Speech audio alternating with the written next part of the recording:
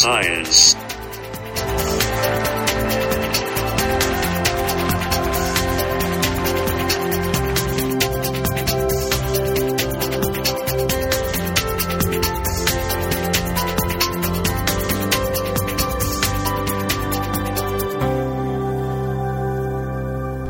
Hello and welcome to Love and Science. I'm Andrew Glester and we have a packed show today. We'll hear from a man making spacecraft to look for gravitational waves, and we'll hear from Dame Evelyn Glennie and songwriter Hannah Peel and much more. There's no Malcolm Love today. He's in Ireland, I think, but you know Malcolm, he could be anywhere. Like gravitational waves, I suppose. Now, if you're anything like me, you'll be delighted with this week's news that the European Space Agency has given the green light to the LISA project. LISA stands for the Laser Interferometer Space Antenna Mission. But don't worry too much about that. It's designed to study gravitational waves in space. As you probably know, gravitational waves are a predicted phenomena, predicted by Einstein's theory of general relativity. Essentially, if Einstein was correct, and let's face it, he was, very often, very brilliantly, then massive objects and massive phenomena in space would create ripples in space-time, which would pass through space-time and the Earth and us like a wave, well, actually more as a wave. And the LIGO Observatory detected them last year here on Earth for the first time, and once again proved that Einstein was correct. But that discovery sparked renewed optimism among scientists that gravitational waves could provide us with a deeper knowledge about our universe. Just like when Galileo first turned his telescope to the stars and when the first radio telescopes were turned on, gravitational waves provide a new way for us to observe the universe and could reveal as much as those optical and radio observations have. So the news that LISA has been given the green light is wonderful news for anyone who cares about the universe or a place within it. And now LISA will be 3 satellites in a triangle formation beaming lasers to each other across space to detect those gravitational waves created by massive objects like black holes and supernova explosions and much more besides. LISA has been a mission planned for some time now, but has been subject to delays and uncertainty, partly caused by us not actually knowing that gravitational waves existed. But LIGO's discovery of those gravitational waves and the LISA Pathfinder mission, which was a space mission as proof of concept for LISA, was a great success, and now it's full steam ahead. It'll launch between 2030 and 2034, and I met up with Michael Perrott-Lloyd, an engineer in the team making those LISA mission spacecraft. My name's Michael Perrott-Lloyd. I'm the mechanical design engineer, was project engineer on the LISA Pathfinder mission and ESA mission to test technologies that will be used in the future LISA mission, a constellation of 3 satellites flying in formation behind the Earth. The LISA mission is a large observatory planned to measure gravitational waves which were discovered last year by the LIGO ground-based detectors. LISA is able to look at even larger events than what can be seen on ground. There's a lot less noise in space. LISA will have arm lengths of 2.5 million kilometres. The LISA Pathfinder mission essentially shrunk one of the arms from LISA into essentially a metre diameter satellite, and we in Glasgow University, where I work, developed the Flight Interferometer, which does measurement at picometer stability. So it's a very, very accurate meter stick, essentially. Okay, so what did you personally do in this project? So as a mechanical design engineer, I'm less involved in the actual building of the instrument, but I designed a lot of the tooling to help build the instrument. I was also heavily involved in the qualification campaign, so the thermal testing, thermal vacuum testing, vibration campaign. I designed a very clean test adapter for bolting it down onto a shaker table and testing our all-glass interferometer to the qualification levels required to prove that it could launch into space. And thankfully, we're been very fortunate, and it was a great success, the mission. It launched in December 2015, and the first results came in around June of 2016, and it's been a tremendous success, and nothing broke on the way up. All that work that you've put into this an amazing piece of equipment that is going to measure gravitational waves in space. And on launch day, it's made of glass. It's going to be shaken like crazy on the launch pad. It's strapped to a large firework, essentially. Yeah. So how do you feel on launch day when you watch? Did you watch it live? We watched it live. It was at 4:04 in the morning, delayed by 24 hours, also due to one technical hitch as we went along the way. But it was incredibly exhilarating but intimidating because, at any point along the way, even getting it to the launch site, and in the 3 months it took to get on station, something could have failed, and that's the end of a decade of work in one moment. The European collaboration that we work with tended to wake up early and get in for 5 o'clock for a very formal day of news conferences and watching it. And we in Glasgow, because it was 4 in the morning in the UK, we decided to kind of have it as a party in a success-orientated manner and enjoyed a few crisps and nuts and beverages. So we took a slightly different strategy because in the end we couldn't do anything at that point. We had our flight spare, which we were able to show off at this year's UK Space Conference. That's the insurance for a mission like this, really. Okay. A flight spare, so flight spares of every component in the spacecraft. So if that had, for example, blown up on the launch pad, this one would have gone into space? We would hope so. Again, it's big money, just even getting to, again, you would have to really spend another 12 to 18 months assembling, testing the full spacecraft, and then getting to launch pads, another rocket.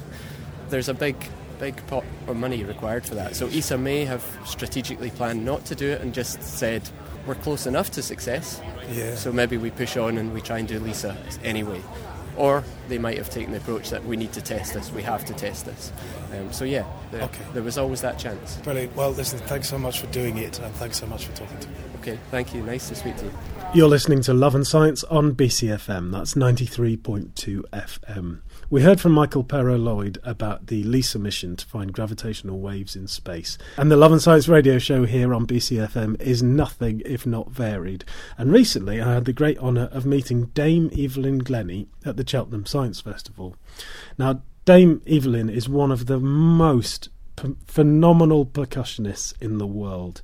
She's celebrated the world over for incredible talent, performing with orchestras and as a solo artist, blowing minds with her stage presence, virtuosic performances, and a feel for the music which exudes from her with each beat, each hit of an instrument, all of which is only compounded in its wonder by the fact that Evelyn is deaf. So she doesn't hear the music the way that most of us do. She feels it. And her new project, Sounds of Science, caught my eye. So I began by asking her, what exactly is Sounds of Science? Well, it's basically the idea whereby, I'm working with the British composer Joel Jarman and the world historian Christopher Lloyd. Now, Christopher's speciality is zooming out as opposed to zooming in. So, he loves to see, in a certain period of time, what was happening in Europe, but at the same time, what was also happening in Asia or in Africa or in the Americas and so on.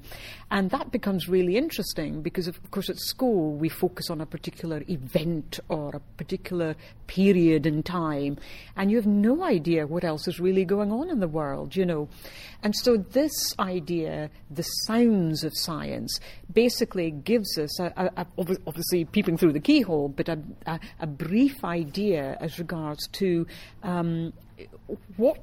how man developed tools or objects or discoveries and that kind of thing.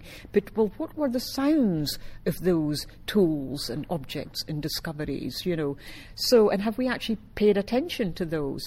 So, for example, even the sound of a typewriter or indeed the very first computer, a lot of the younger generation will never have heard the sound of a typewriter, and they'll say, well, what's that? What is the sound of a typewriter? They may know the word, and they may recognise the actual object itself, but the sound, maybe not. So it's just simply allowing people to focus on that, because, of course, my interest is about listening and sound creation, so it was bringing these things together. So it allows us to create almost an educational opportunity in that if we miss out a particular sound, then a person has to think, okay, where are we in history? What came before? What comes after that? So what might that sound be, And that's just a fun way to deal with history, really. And of course, what we want to do is to make it accessible. I was speaking to a dance scientist. Yeah, and they was talking to me about the importance of rhythm in terms of bringing people together, connecting us. And I wondered if you had anything to say on that. Well, of course, as being a percussion player, people think rhythm is the most important ingredient for percussion players. Pardon me. And I'm not sure if I totally agree with that, because percussion needs all of the musical ingredients like any other instrument. I mean, if you just notated the rhythm of a violin concerto, the Sibelius violin concerto, the Beethoven violin concerto, and only notated the rhythm, and you played it on a snare drum, it would be incredible. It would be fantastic, But we're not thinking about it like that. Our first and foremost sort of aspect is the pitch. And but if somebody played that on a snare drum, they would think, oh, that's a wonderfully rhythmic snare drummer, and not think about the melody. So I love to take so-called melodic pieces and play those on unmelodic instruments, but where I try to make it into a rhythmic melody. So you're still having all of the phrasing of the melody, the beginning, the middle, and the end, to create that musical sentence rather than the angular thing of rhythm. So, yes, I think rhythm brings people together, but so does just striking one thing and letting it be, and asking people to have the patience to observe that. I mean, one piece I play is called Having Never Written a Note for Percussion by James Tenney. And all it is just a crescendo and a diminuendo, getting louder and getting softer. One musical ingredient, that's all it is. One thing, one idea. But when it's spanned over 20, 25 minutes, it's incredible. So when you play that piece on a tam-tam, all the emotions that people go through, they normally peak at the same time, and they really feel each other at the same time, because they've just gone through this journey of such a lengthy thing, that suddenly they're coming together. So what's going on there? Is it the sound? Is it the length of this journey of a crescendo and a diminuendo? Is it the white noise coming from the tam-tam? Is it the rhythm of the tam-tam, of this sustained sound? Are they hearing a whole orchestra of things going on there that they had never imagined a tam-tam to be able to do? Who knows? But I feel that having that length of time to digest something always gives you a different perspective on what you think something is initially. What does science mean to you as a percussionist or as a person? I think I've become more aware of science as the musician and more the sound creator as time has gone on through my own situation. And I feel that I'm paying attention much more to the journey of a sound, to the impact of a sound, to what's happening dynamically with the sound, the space that the sound is created. And therefore that, in a way, allows me to break out from the rules of being a percussion player. So, how perhaps you may be told not to strike this part or not to strike that part of the instrument, or to use this part of the mallet or that part of the mallet. And I think that is all completely tumbled down in a great way and opened up all sorts of possibilities.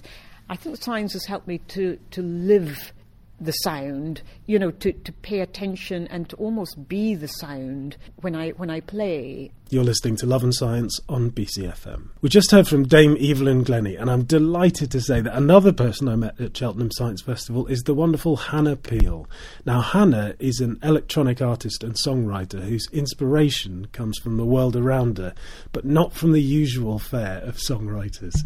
Her latest album, Awake But Dreaming, is her response to her grandmother's dementia, and her forthcoming album is all about travelling into space from a shed all inspired by looking down a microscope at the neurons in our brains. Hannah has been compared to Delia Derbyshire, best known for the Doctor Who theme tune, but celebrated for her innovative ways of creating sounds and music. And I began by asking Hannah how that comparison made her feel.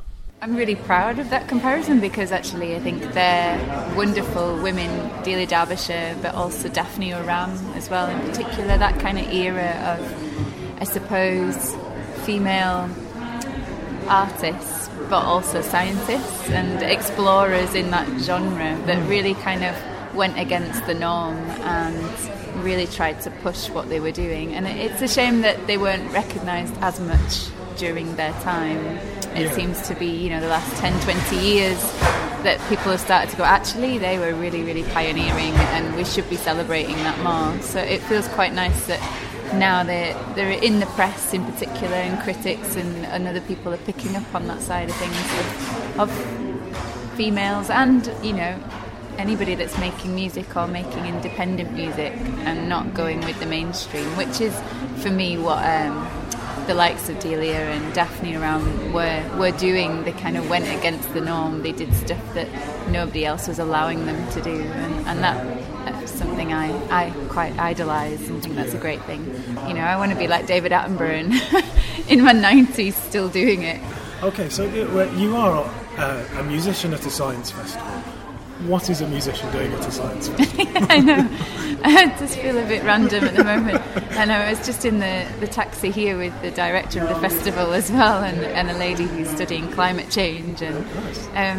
But I suppose my last album, which was Awake But Always Dreaming, was a look at the way my grandmother fell into dementia, and as an artist and as a person, how I emotionally dealt with that by obviously dealing with and witnessing it, but also seeing my family go through that. And at the end of the day, when she could not remember us or where she was, and was really living a kind of cocoon, solitary confinement in her own mind, because she started to lose the power to really kind of communicate and was very sleepy a lot of the time. But one Christmas, just before, sadly, she passed away, we decided to just sing some carols after something I'd read online about music, and I thought, oh, why not? Should we just try it? So we started singing carols, and from a very slumber sleep in a chair, she just woke up and started singing, and the lyrics came to her, and she sang along until she just got too tired and she stopped. And it was one of the most breathtaking, life-changing moments I've ever had and experienced because of it. And what made me really angry at the time was that I'd never been able to connect with her before, and being a musician, I was angry at myself for not knowing that I could have done that a long, long time ago. So I kind of set out on a path to discover why. So I happened to meet a lady who's one of the lead scientists at UCL in research for dementia and Alzheimer's, and she creates magically, she builds brain neurons in Petri dishes, and her team analyse them, and she's funded by the Alzheimer's Research UK, and she just happens to be from the same hometown that I am, and someone put me in touch with her on Facebook. So I said, can I come meet you? And she invited me to this event at the Science Museum in London, and all her colleagues were there doing lectures, and I met her, and I met Alzheimer's Research, the marketing team as well, and told them about my idea for an album. And I just found out all the facts that I possibly could. And I honestly could not believe that 1 in 3 of us will die of dementia. There is no cure. It is a disease, whereas a lot of people still assume that it's part of old age. There are 200 different types of dementia. 2 in 3 of us women will be more affected than men, and they still don't know the reason why. And that for me was just such an astounding moment. So from then on, I started to work with Alzheimer's Research, wrote some music for their Christmas campaign, so that was 2016 Christmas. Did a lot of campaigning for them, did a big show to launch the album, raised money for the charity, and had Christopher Eccleston, the actor, come and do poetry readings. A wonderful novelist called Lavinia Greenlaw, and she did a screening of her first film, which is based around her father and his dementia. And we raised quite a lot of money, so from then on I've seemed to have got involved with the Wellcome Collection and collaborating and talking about my research in how I've discovered music and the mind and memory. Do you have an interest in science beyond this? Is this kind of kick-started an interest in? Yeah, I suppose I do it from an emotional side and a passion. So I've always been interested in science as a kid anyway, but I think when you go into the creative industries, you forget about that. I have a band called Magnetic North, and we're penned as a psychogeography kind of band. So we do a lot of research to the places that we write about, the history, the people, the stories, the folklore, and that gets infiltrated into the music.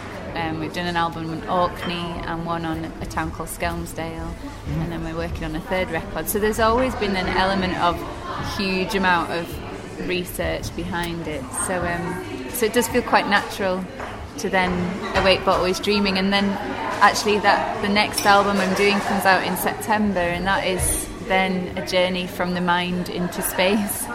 And so the next few angles are all about how the comparisons between the brain and space and how we right. then. Okay. So there's another set of things that are now happening. Yeah, go on. How do you go from the mind into space? What do you mean? I think one of the most fascinating things that I found out of the Awake But Always Dreaming project or album was when I went to see Selena, who was working at UCL and her Petri dishes, and when I looked down the microscope, the brain neurons looked like you were just looking at the universe, and it was so incredible to see, and it just looked like you were looking at the star constellations, and I think I said to her out loud, I said, "Oh my God, it's space!" And just that comparison from a tiny little neuron to the stars, and then just delving into what that means. So and reading books on theoretical physics and string theories and everything else around that, just to try and get a sense. So I was writing for. It sounds quite mad, but I was writing for a colliery brass band in Yorkshire, and they'd commissioned me to write a piece of music with synthesizers and brass, and so I decided to base it on a character of a lady, just someone that I'd made up, that was a lady that was a composer. Nobody knew about her, but she was a massive stargazer. She'd never left her home in Yorkshire. She worked in her back garden shed, and she was called Mary Cassio, and she had dreams always of going to Cassiopeia. So she goes on this journey to Cassiopeia in her late 80s and leaves Yorkshire. And when I was writing the music, it became very apparent that maybe not necessarily that she had gone on that journey. Reality is, was she really on that journey, or was she sat in her day chair kind of dreaming of that mission, or is this more her last dying breath into another realm that we just don't know? So it's very open-ended. The music ends with something that really evokes that question. Amazing. So that's out in September? That's out in September. Okay. So. I'm really excited. Oh, wonderful. Do you as a musician have a sense of how the brain in a dementia patient is responding to the music, why it works, and why it has that connection? Yeah, I mean, on a very basic level, I kind of, in layman terms, I know exactly what's happening and why, we develop our auditory receptors in our brains at 16 weeks, and those are the first things to be formed. So as a dementia takes hold of the brain, it eats away from the outside, and it can eat away certain parts of that outsideness, but ultimately it shrinks and shrinks down to the weight of an orange at the very end, which is incredible when you think about the size of our brains. And so ultimately, our memory of music in particular, and poetry as well, because poetry is another form of music, stay with us until the last few things. So the research kind of says that if, kind of until your late teens, 20s, that is the music that will stick with you. So if you listen to very bad music when you were young, I did have terrible 90s music, so I'm quite worried that if I get to that age I might be haunted by those tunes. But so now we're singing Vera Lynn and things like that to people, but what's it going to be in like another 60 years time? It'll be quite funny. But things can only get better, I guess. There was that moment, wasn't there? But on your website you've got what's it called?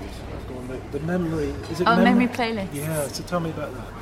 Yeah. So it started with an idea that, on Radio 6 Music, Lauren Laferne had been doing memory tapes, and her team had asked me to put together a story and a track listing to go with the album, which was really fitting. And it just kind of took off in sense that a lot of people that I knew who were artists or writers said, this is a wonderful idea, I would love to do this. So I started to reach out to a few other people and said, why don't we do this? Put your most memorable tracks down and really try to get rid of the kind of ego as an artist, which is really, really hard. We'll put it on a memory playlist and a story, and a lot of people do have their own stories and experiences, because nearly everybody has some kind of experience with someone who has lived with dementia or is living with dementia. So it became this wonderful project, and we've got like Gary Newman on there, John Fox, the wonderful screenwriter Frank Cottrell Boyce, Bill Drummond from the KLF. And I've really focused, I suppose, on the people that I know and I can reach out to. But it started to infiltrate into a couple more things, and it was featured at a Brain Festival last week in Folkestone, where they just kept playing. They played the memory playlists over and over again over the course of the weekend in a certain venue, and then people could leave their own musical memories as well on a pinboard. So it was really nice to see that happening. There's a lot of. There's a really great film called Awakenings, which is just a wonderful kind of, a lot of people in care homes just listening to iPods with their favourite music on and just becoming alive and dancing. And I suppose at the end of the day, it's what made you happy, and it's the emotions, because the thing that I've discovered is anybody that's living with dementia, it's the emotions that happen the most. It's not the facts, it's not the names of things, it's the fact that they still love and they still care and they still feel emotions and still feel loneliness, but find it hard to express that. And I think that's really important. So if music obviously is based on emotions and makes somebody feel happy or sad, they're going to react to that in the best way, and then you can communicate and connect with them. So it's a beautiful thing. It really is. You're inspired by, if I may say, slightly different things than I would expect most music that we hear is inspired by. There's a great quote that Nina Simone says, that as an artist, something along the lines of, as an artist, your job is to reflect what you see in the everyday, and because you have that gift of explaining things in a different way to make people realise different things, and it's a wonderful quote, and I can't remember it word for word, but it really does kind of resonate with me, that it isn't. I don't feel like I want to talk about the breakup that happened or the mess of the house I live in, or for me as an artist, there's already people doing that, and it gives me no interest whatsoever.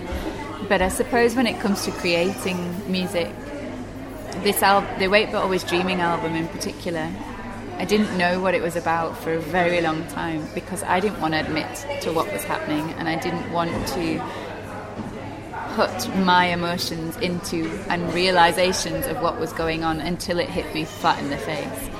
And I had hundreds of tracks around this whole thing of going into the rabbit hole of the mind and a different world, and for ages I just couldn't figure out why. So I think with every album or anything that I do, you make the music that comes out that you feel you don't necessarily know why, and it's only in the aftermath of finishing it or feeling like you've completed something then you start to question, why have I made that, and why is this happening, and how has that gone about? If you were to choose the piece of music which was going to stick with you? There's a lot of things that make me feel very different, but I would say the one thing that really opened me up to anything that was not just something on the radio or on your cassette, for me on a cassette player as a child, was my next door neighbour gave me a vinyl copy when I was about 7 years old of the Carpenters album, and the song Why Do Birds Suddenly Appear, and I put that on and everything changed. I'd never known that someone could sing so beautifully. Even now talking about it makes me well up. I think it's just an incredible moment that, just changed everything. I don't know why I get so emotional about that. No. Well, listen, thank you so much. I can't wait to hear the new album. Oh, thank you. I want to go from my shed into space. Anyway, thank you so much for talking to me. You're welcome. It's lovely to meet you. Now, back in our show on May the 8th, we were joined in the studio by Sophie Pavelle, who was about to embark on a 300-mile trek round the coast of Cornwall to explore the nature of those stunning landscapes. And Sophie is now well into her explorations and sent us a little update. Hello, my name is Sophie Pavelle, and I am over 200 miles in to my 300-mile science communication expedition, Sophie's Wild Cornwall. It has been an incredible journey so far, and I have survived through a very unexpected and very uncomfortable heat wave, but I have seen some incredible sights, including the elusive Cornish chough. And who would have thought that wild ponies would have such an important role in grazing in some of Cornwall's most wild and rugged areas? I still have over 100 miles to go, and there's still so much left to see, so do head over to my website, Sophie's Wild Cornwall, where you will find links to all of my social media accounts, because I am trying to find out whether social media is a good way of communicating science and wildlife to the digital generation. So without further ado, head over to my website and get following, Sophie's Wild Cornwall. And if you feel like you've missed any of the action, you can catch up on all of my latest videos from the last 2 weeks detailing all of my adventures and the incredible wildlife that I've seen over on my YouTube channel. You're listening to Love and Science on BCFM Radio. I'm delighted to say that I've been joined in the studio by John Ford. Hello, John. Hello, how are you? Yeah, I'm all right. I should have worn my shorts. I only took them off just to come in here. Yeah. Sorry about that. All right. I wasn't expecting you to be here, otherwise I'd have worn jeans. No, that's all right. No, if I was expecting you to be here, I would have worn shorts. And bikini bottom like you. Hey, a bit of sciencey stuff here. A couple of birthdays, only time to do two. You off to the supermarket later for any reason, or a shop? Yeah, probably. Well, if you are, wish the barcode a very happy birthday. It was first used commercially in 1974, invented by IBM. Wow. The old Universal Product Code. Yeah, the barcode's birthday today. Happy birthday, born in 1974. Barcode. And born on this day in 1498. Did you clean your teeth after your breakfast this morning? Before, actually. Before your breakfast? Funny way round, wasn't it? Yeah, well, did you clean your teeth before you go to bed? Yeah. Well, wish the toothbrush a happy birthday. Because the bristle toothbrush, important science, it was invented in China, believe it or not.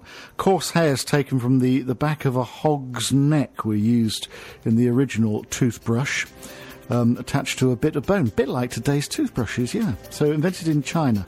But we've been cleaning our teeth since the year 3000 BC, apparently, with sticks. Well, you might have been. I've just been doing it for the last 41 years. Well, John, thanks so much. And John's coming back to get Bristol home in just after the news. And thank you so much for joining us for Love and Science. We'll see you next week. Well, we won't see you, but you'll hear us next week.